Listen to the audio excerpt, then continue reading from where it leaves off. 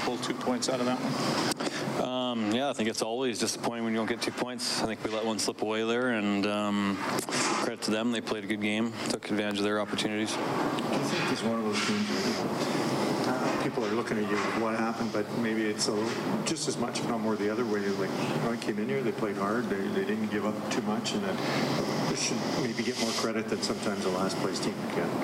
Yeah, I think they played well. There's no easy games in the NHL. Every game is going to be hard. That being said, I don't think we played our best tonight. A lot of, certainly the first half of the game, a lot of long passes, a lot of east-west, 50, 60-foot passes that weren't. The direct game you'd been playing for 6 in a row didn't seem to show up till later in the game tonight. Is that fair? Yeah, I think we maybe overcomplicated things a little bit. I think we're better when we're keeping it simple and getting in on the forecheck. Our forecheck is huge part of our game. If we're getting it in and getting the puck back and then hemming teams in the O-zone, then that's where we want to be. So the immediate narrative would be, that they took him lightly. Is there some truth to that, or is this one of those games where you just didn't have your stuff?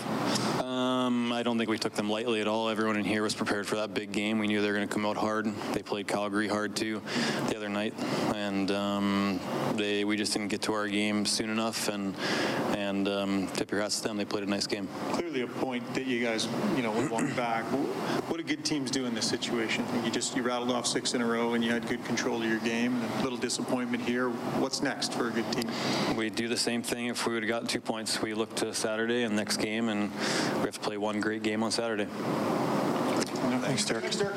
Hi, it's Shauna, and I might be a bad parent because my kids think French fries are vegetables. Hey, it's Ryan, and I might be a bad parent because I went out for wings when my wife was in the hospital after giving birth. Johnny here. I might be a bad parent because in my house, the tooth fairy gives pocket change. But we're not alone. Len emailed us and said his 6-year-old daughter's Tarzan moment going from love seat to lazy boy by curtains made him more proud than any dance recital. And Andy left his 2-year-old at the rink. All right, guys, I'm sure we're not alone. Like Andy's kid.